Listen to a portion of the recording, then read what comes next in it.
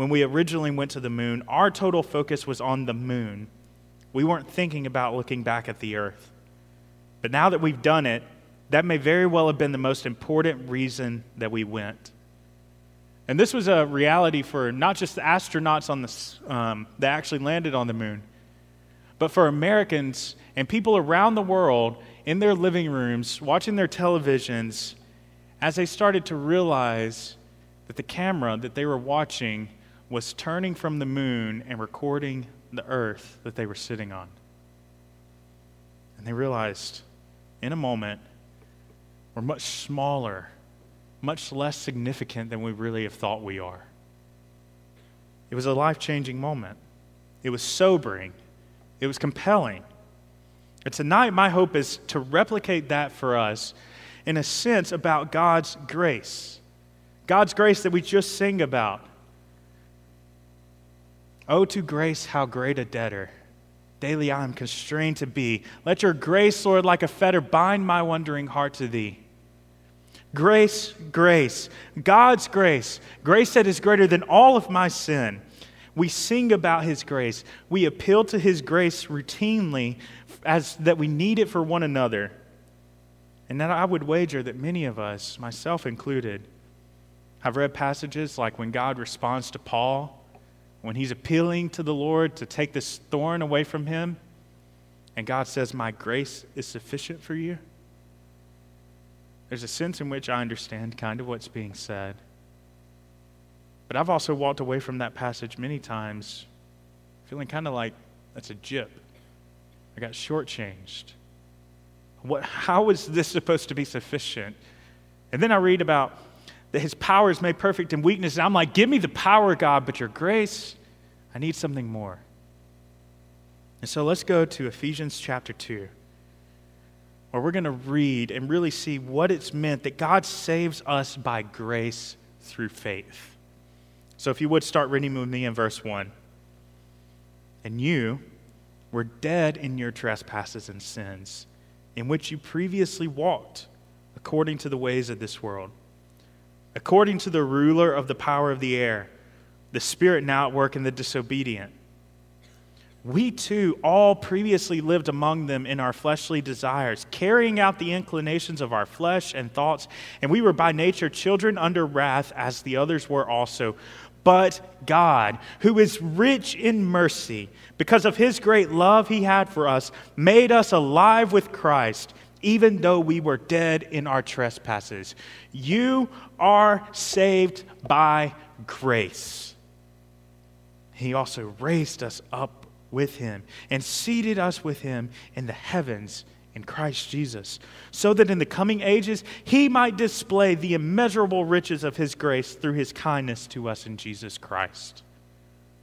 For you are saved by grace through faith. And this is not from yourself, it is God's gift, not from works, so that no one can boast. For we are his workmanship, created in Christ Jesus for good works, which God prepared before time for us to do. Grace. Now, what is grace? If you learn the same little adage that I did, grace is when you get something that you don't deserve. It's different from mercy, where you don't get what you do deserve. Grace, however, is what this passage really focuses on. And verse 5 culminates with the statement, you are saved by grace.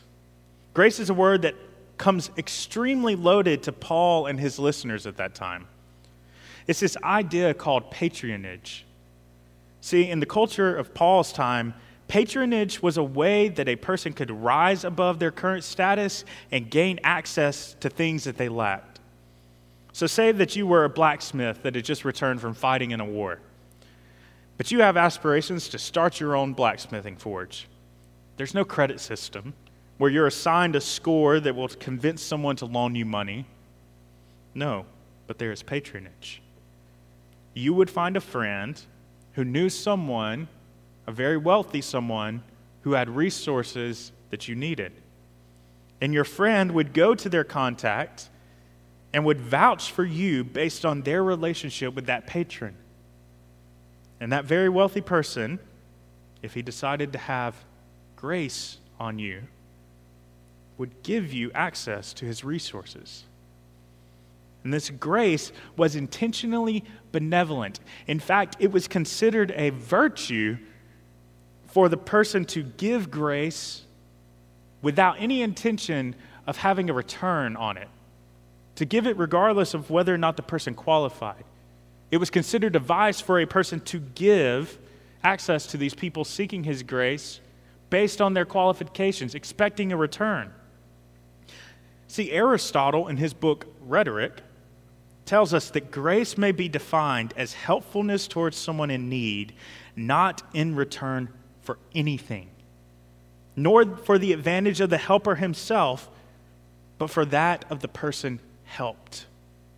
Sure, patrons had to use discretion because they had a limited amount of resources. But true grace, honorable grace, the type of virtuous grace that was exalted in the day that Paul wrote these letters, was a grace that gave without the expectation of repayment. It was if someone who received grace, which was called a client, actually did repay the patron in any amount, it was considered profit, not a repayment. And this is exactly what Paul is pointing us to in the second chapter of Ephesians. In fact, verse 1 begins by settling what type of client we are. You were dead. Here's your resume to God. Dead. You, first off, have no way of finding someone to go to a patron and plead your case, but even if they did, they could list off your achievements, they could talk about all that you've done in your life, and then when they got to the end, would say, he is dead. No patron helps a dead person. Not only were you dead, in verse 1 it continues that you were infected with a vile and disgusting disease, dead in your trespasses and sins. We were plague-infected corpses of an enemy combatants that were trying to siege God's compound. We fought against the very patron that we needed to receive grace from. We were not neutral. We are notoriously blind when it comes to our own sin. The reality is that so many of us will listen to us being described as sinners and as enemies of God, and yet we are so numb to what that meant. We affirm the truth intellectually, but we move on quickly. But think about your enemies. Think about the mother who constantly criticized you and your looks, and that you still loathe when you're putting on your makeup and dealing with the insecurity that you still suffer from. Think about the best friend who convinced your girlfriend to leave you and date him instead. Think about your roommate who never picks up after herself and has no regard for personal space, no matter how many times you tell her. Think about the lady who cuts you off on the road. Think about the friend who you are in an argument with right now and you don't want to see. Think about the person who has hurt you the worst and that you have yet to stop hurting from. Think about those people and what is your response to them? If you were the Almighty of the universe, what would you do?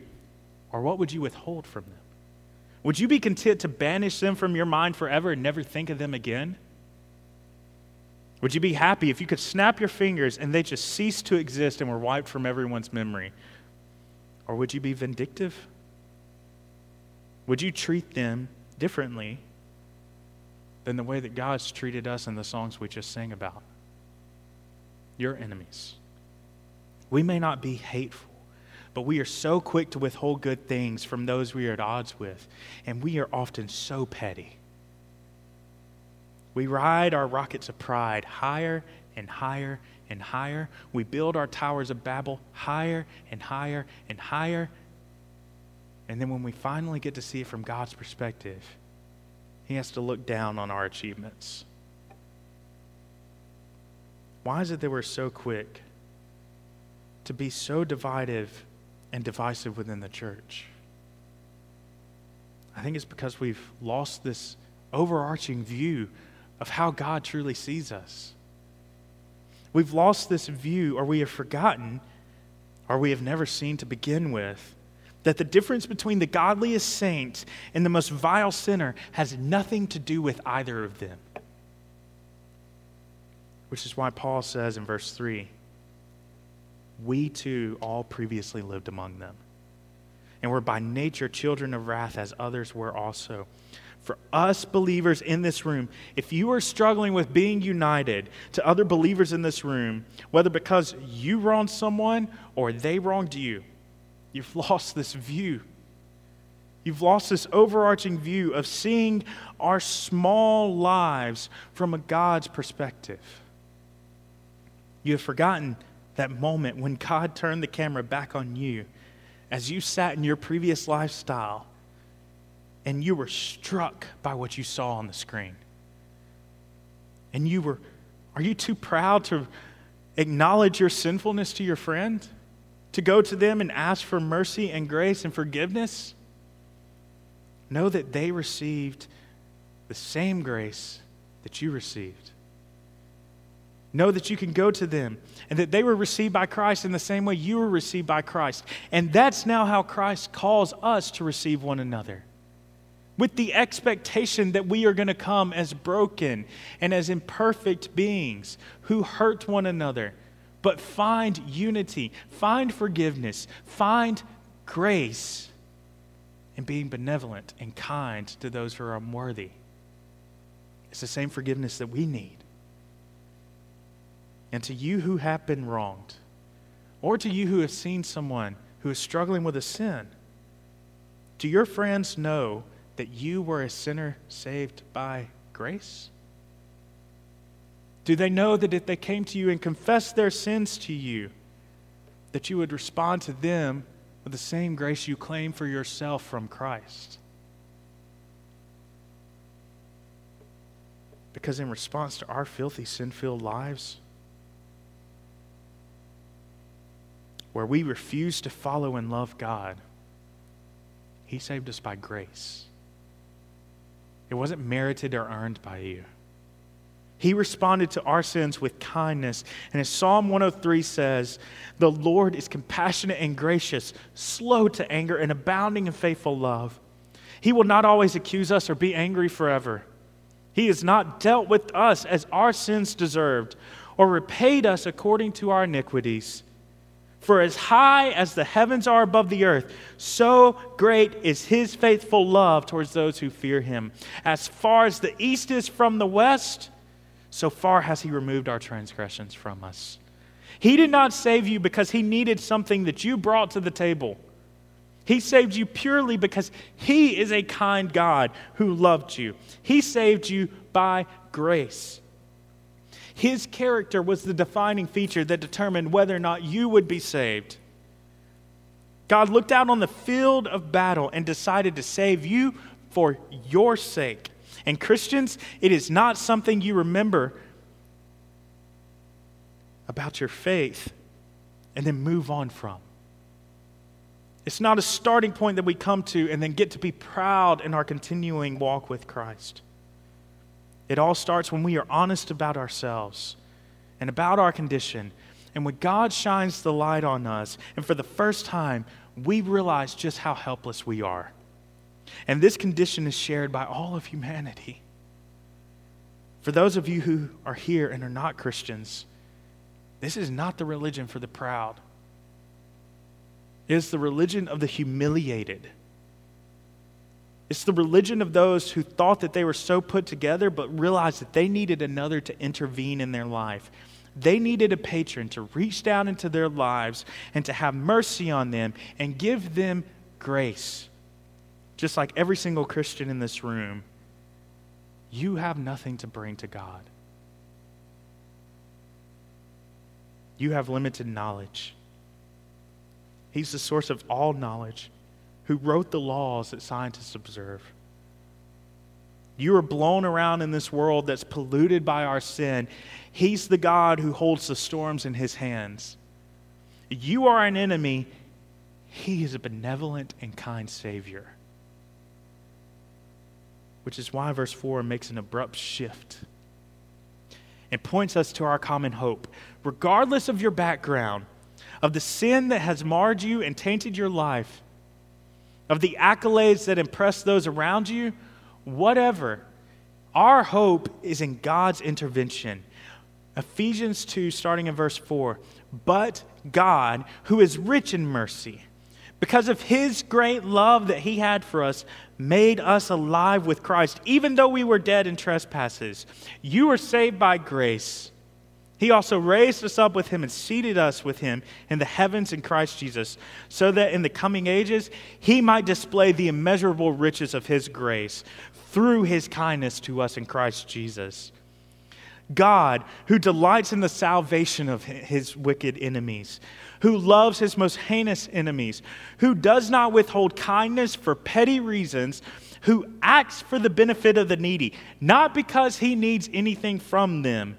That God stepped into history, was rejected by us, and died for us to save us from the wrath that we deserve. Would you be willing to offer your friendship to the person who has sinned against you the worst in your life? Let alone to send someone you love the most to endure 33 years of being subjected to rejection and humiliation, to his life ending by being arrested, mocked, and having his beard ripped out, and being spat on, and then being crucified on a cross like a criminal for no crime of his own. All that so the person that you won't even speak to will have eternal, unending bliss in your presence, so that they would escape the punishment that was owed to them. And all you had to do was treat your most loved son like he was that wicked enemy. Is it any wonder that the world thinks the gospel is a joke when Christians claim this type of love for themselves and refuse to offer it to their neighbor? This is the grace of God. This is Jesus Christ. This is our God, full of grace and mercy. As Romans 8:31 starts, what then are we to say about these things? If God is for us, who can be against us? He did not even spare his own son, but gave him up for us all. How will he not also in him grant us everything? Who can bring an accusation against God's elect?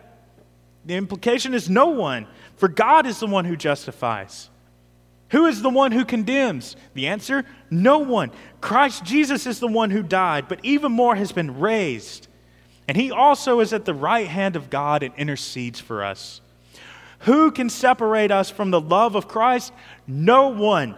Can affliction or distress or persecution or famine or nakedness, danger or sword? No. Nothing separates us from the love of the one who had to endure our punishment.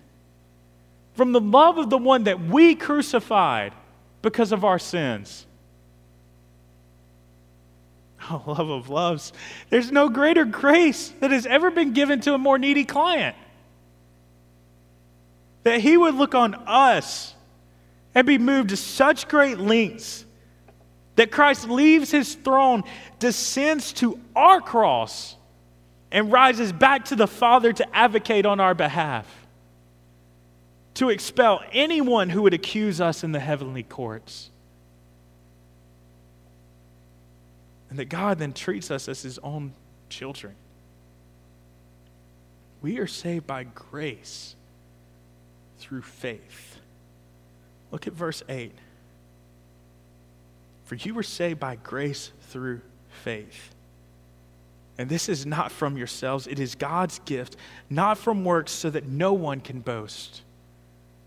For we are his workmanship, created in Christ Jesus for good works, which God prepared ahead of time for us to do.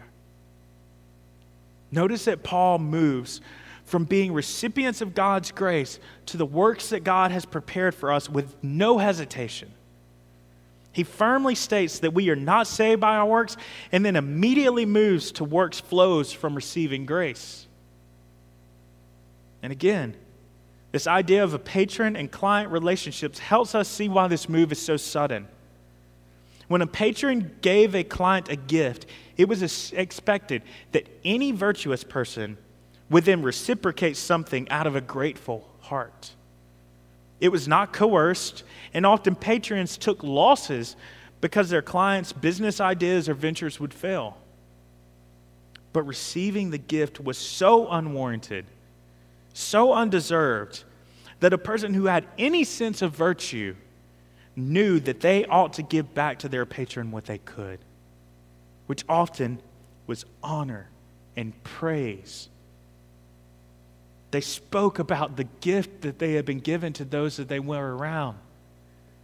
They proclaimed the greatness of their patron who had loved them and given them this gift of grace when they didn't have anything to offer. And it was this generous, this grateful attitude that would motivate the clients to get up and go to the patron's house early every morning. Clients would be waiting in the foyer of their house so that when the patron got up and came down, the clients were ready to say, whatever you need me to do, I'm here to do it. I present myself to you. They placed their faith in this patron. Faith was a word that was used to describe this loyalty that a client had for their patron. That because of this gracious gift, they responded with loyalty. They advocated for his honor and his praise. David de Silva, a New Testament scholar, talks about this topic. One of the most important contributions an awareness of the ethos of grace in the first century can make is implanting in our minds the necessary connection between receiving and responding, between favor and gratitude in its fullest sense, because we think about the grace of God through the lens of a 16th century Protestant polemics against earning salvation through means of pious works. We have a difficult time hearing the New Testament's own affirmations of the simple yet noble and beautiful circle of grace. Once favor has been shown and gifts conferred, however, the result must invariably be that the recipient will show gratitude and answer grace with grace. This was expected of normal people who had received grace from normal people. They did not stop to question if their works afterwards merited the grace to begin with, because they operated from the assumption that the patron was truly benevolent, truly good, and was truly giving this out of a gracious heart, not because of what he expected in return. They assumed the best of human patrons. How much more should we assume that if we are now walking in obedience, it is out of response to the gracious character of God, not us trying to make him gracious towards us? Any coercion, any heavy burden being placed on you about obedience is not from God. And not only can we trust in the gracious character of our God, who gives with no ill intent, but we can also have confidence in the effective power of the gift. Unlike men who cannot give enough to change a man's heart, God's very gift is the very thing that will produce the virtual result. He gives us life. As verse 5 says, he made us alive in Christ. You receive as much credit for your new life as a newborn baby who is born healthy does for theirs. And what does a baby that is born do? It lives. It cries. It breathes because of the life that it has been given. The very gift of life. It is a new heart of flesh, like Ezekiel 36 promised. It is the Spirit of God who acts as a well of life springing up in believers. About this issue, Jonathan Edwards said, "The Spirit of God is given to true saints to dwell in them as his proper lasting abode. And he is represented as being there so united to the faculties of the soul that he becomes there a principle or spring of new nature and life, The light of the Son of Righteousness doesn't only shine upon them, but is so communicated to them that they shine also and become little images of the sun which shines upon them. So when Paul affirms that we are not saved by a grace that then has the optional attachment of works being lived out, Dallas Willard, in his book on discipleship, says grace is not opposed to effort, it is opposed to earning. Earning is an attitude. Effort is an action. Grace, does not just have to do with forgiveness of sins alone. Earning. It's a mentality that you have about the reason why you're doing the works. Effort, the actual works, the things that you are putting in to walk in obedience to God. It's not contrary to grace, it's the result of it. Now, as for the discussion of sanctification and the interplay of being saved and doing good works, yet also struggling with sin, you're just going to have to wait till next week. But here's the main issue. There's no such thing as a non-spirit-led child of God. It doesn't exist. Romans 8, starting in verse 12, says, "So then, my brothers and sisters, we are not obligated to the flesh to live according to the flesh. Because if you live according to the flesh, you're going to die. But if by the Spirit you put to death the deeds of the body, you will live. For all those who are led by God's spirits are God's sons. For you did not receive a spirit of slavery to fall back into fear. Instead, you received the spirit of adoption by whom we cry out, Abba, Father. The Spirit himself testifies with our spirit that we are God's children. And if children, also heirs, heirs of God and co-heirs with Christ, if indeed we suffer with him, so that we may also be glorified with him. We are not obligated to live according to the flesh, but we are to the Spirit. He leads us, since we are sons of God, with the Spirit of God singing the melody, and our spirits joins in as a harmony with him to testify together through the Spirit-empowered lives that we are living, that we are now sons of God. This grace compels us from a new heart that ever increasingly hates the things of this world to continually live lives of faith in God. And yes, I know that you have questions about how this relates to the struggle of faith and sins. We will get there next week, but we need to ruminate on this grace given to us by God first. It's the principal thing, the primary matter. And if we do not define it well, if we stop at grace merely being God forgiving our sins, we will also fail to see the provision that God has provided us, which enables us to then do the work of sanctification. Because his grace doesn't just stop at forgiving us. It changes us. It makes us new and empowers believers with the Spirit of God. So first, Christian, you received the Spirit of power the moment you believed. Everything you need for walking in greater and greater holiness has already been given to you. Do you lack wisdom? Ask the Spirit who knows the very mind of God to reveal wisdom to you and to open your minds as you search the Scriptures to see his truth. Do you lack zeal? Then pray that the Spirit would cause your heart to burn for the things that God's heart burns for. Do you have a lack of the Spirit's filling in areas of your life? Then confess the sins that are plaguing you and have faith in God's gift of grace in the Spirit to purify you and cleanse you from unrighteousness. And to all of you, know that this wonderful, beautiful, kind, and benevolent Savior demands a response from you. What will you do with his grace? He holds it out. Will you come in here, sit up under God's word, benefit from the communion of the saints, experience those who are having the life-giving power of God transform their lives?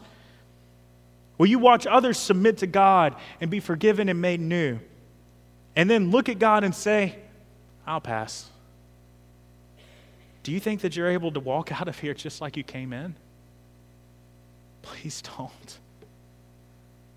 This message is the only hope being offered to you that will last for an eternity. There's no other message that saves sinners. This is the message of grace for undeserving sinners loved by a gracious God. You may flirt with God in here and brush elbows with Him as His Spirit lives in those people around you who are following Him. And then graduate from college and go on and live a long and full life. Yet one day you will stand before Him and see Him in His full splendor, in His full beauty. And when He pronounces your condemnation for rejecting this message, you will wholeheartedly agree with Him. He created you in your mother's womb. He gives you life. He designed your personality and the giftings and the family you would be born into. He placed the influences in your life, the people who mean so much to you, the resources in your life so that you would be able to come to college and come here tonight and hear this message. There is not a single thing in your life that did not come from Him. Then after you received all of those things, those graces of God who loves you, you hated your brothers and sisters, your friends, your family, your coworkers. You lied, you cheated, you lived from a heart that is primarily concerned with self-love. You became a part of the broken world that refuses to honor God. Just another cog in this sinister game of life. Yet even now, as you hear God's loving grace, you doubt it. You try to excuse it away. You've heard the warnings from God's word about certain lifestyles and how destructive you are. Yet you excuse away your indulgence in them. You love the choice, and maybe you only fear the consequences of being found out. Know that there's one who sees all. He sees that no one else does, who is at this very moment pleading for you to receive His grace. If you will only come to Him and receive it. Yes, His grace will change you. You do not have to cleanse yourself first. You do not have to stop your lifestyle first. You have to receive grace first. His grace. But no, if you have no intention of receiving His transforming grace, if you're in here and are presuming upon God's grace, thinking that it's only a grace of forgiveness, and that you are good with God now so you can give yourself license to keep on sinning, know that you will not receive grace, but you are heaping judgment on yourself. In fact, if you want forgiveness, if you want the resources, if you want God's grace but still plan on dining with His enemy and living according to the flesh, there's no more dangerous place than this room for you to be in. Romans 2, starting at verse 4, says, "Or do you despise the riches of His kindness, restraint, and patience, not recognizing that God's kindness is intended to lead you to repentance? Because of your hardened and unrepentant heart, you are storing up wrath for yourself in the day of wrath when God's righteous judgment is revealed." God's beautiful kindness and grace is not permission for you to indulge your sin. It is His patience so that you may come and be cleansed. It is God crediting your debt to an account that either will be paid on the shoulders of Jesus Christ or by you when you meet Him.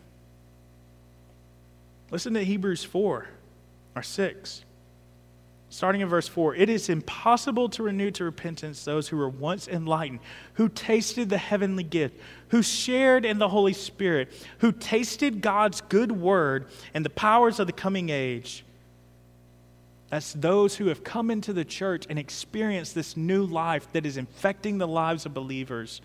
Seen it firsthand, experienced it, listened to the sound doctrine being taught from God's word, seen the Spirit answering prayers and changing people's lives.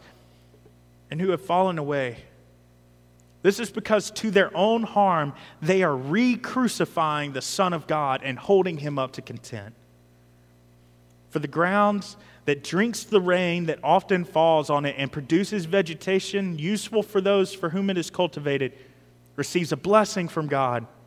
But if it produces thorns and thistles, it is worthless and about to be cursed, and at the end will be burned. I would not be faithful in proclaiming the grace of God to you guys if I did not also warn you that to have this beautiful grace splayed out like a buffet before you, for you to come and feast and be welcomed, and for you to come and listen to it and then walk away and make light of it. I would not be faithful if I didn't warn you and tell you that you are storing up wrath for yourself because of that.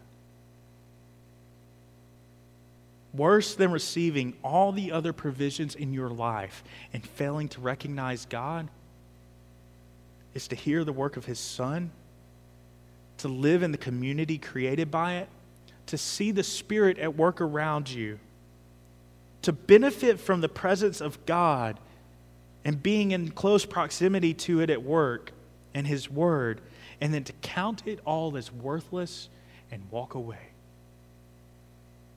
And believers, when you struggle with sin and feel racked with guilt, what are you feeling guilty about? Do you hate your sin and do the things that you don't want? Does sin, even sin which no one will ever find out about, cause you to grieve? Find some comfort in that your heart is now beating. Your heart of stone is beginning to pump blood of life through you again. Your heart, which once delighted in the things that were against God, is now bearing witness to you and to others that the true Spirit of God is bringing life where there was once none. That through repentance you are being a testimony to God's faithfulness to his children. However, if you profess the name of Christ and yet still find joy in sins that you know are against him and have no intention of turning from them, the only hope and comfort I can give you is in repentance for your rebellion.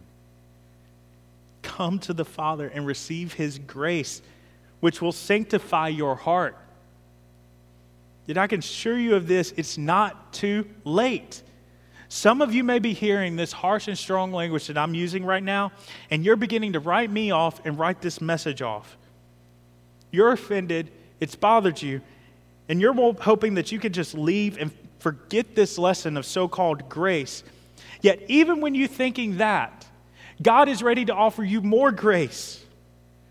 He offers to you his extension of grace. He still loves you. He will still forgive you of your sins, past, present, and future.